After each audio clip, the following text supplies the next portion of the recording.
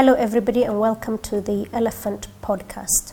Today we speak to Dr. Willy Mutunga.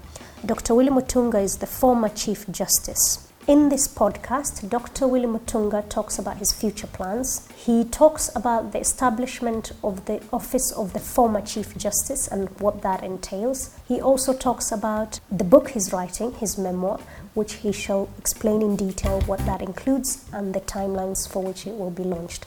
I hope you enjoy the podcast.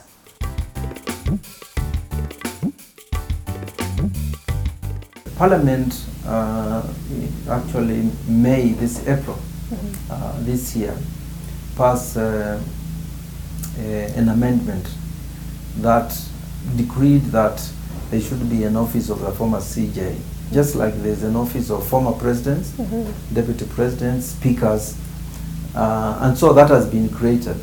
Okay. And I'm trying to build it. And what I'm doing is because Parliament didn't say what it looks like.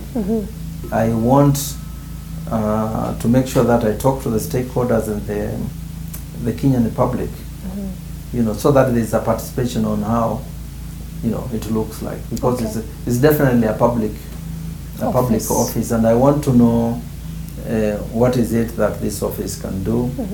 One thing is obvious. I'll be the judiciary's ambassador, and I've been doing that, talking about judiciary transformation in all countries and so forth. But I see it as something that can be involved in discussing these issues that we're talking about. Absolutely. Where we can be talking openly, as I'm doing, on what the law is on these issues. The exciting thing is this, particular office and what it will do, because I think institutions are what are going to change, the country. If they take a particular niche and run away with it. Okay. Yeah. And are you writing a book at the moment?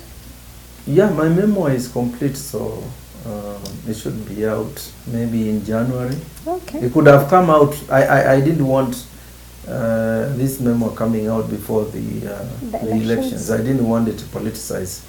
So let it be politicized as you look forward to 2022 and 2032.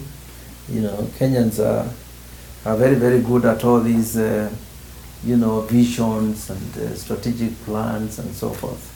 Absolutely. Vision 2030. Yeah, but what you Kenyans forget is that within the vision 2030, your elites have their own visions. Absolutely. How much they will steal, how many choppers they'll buy, houses and so land forth. They'll grab. So people have their own individual strategic plans and visions, and that's something we must talk.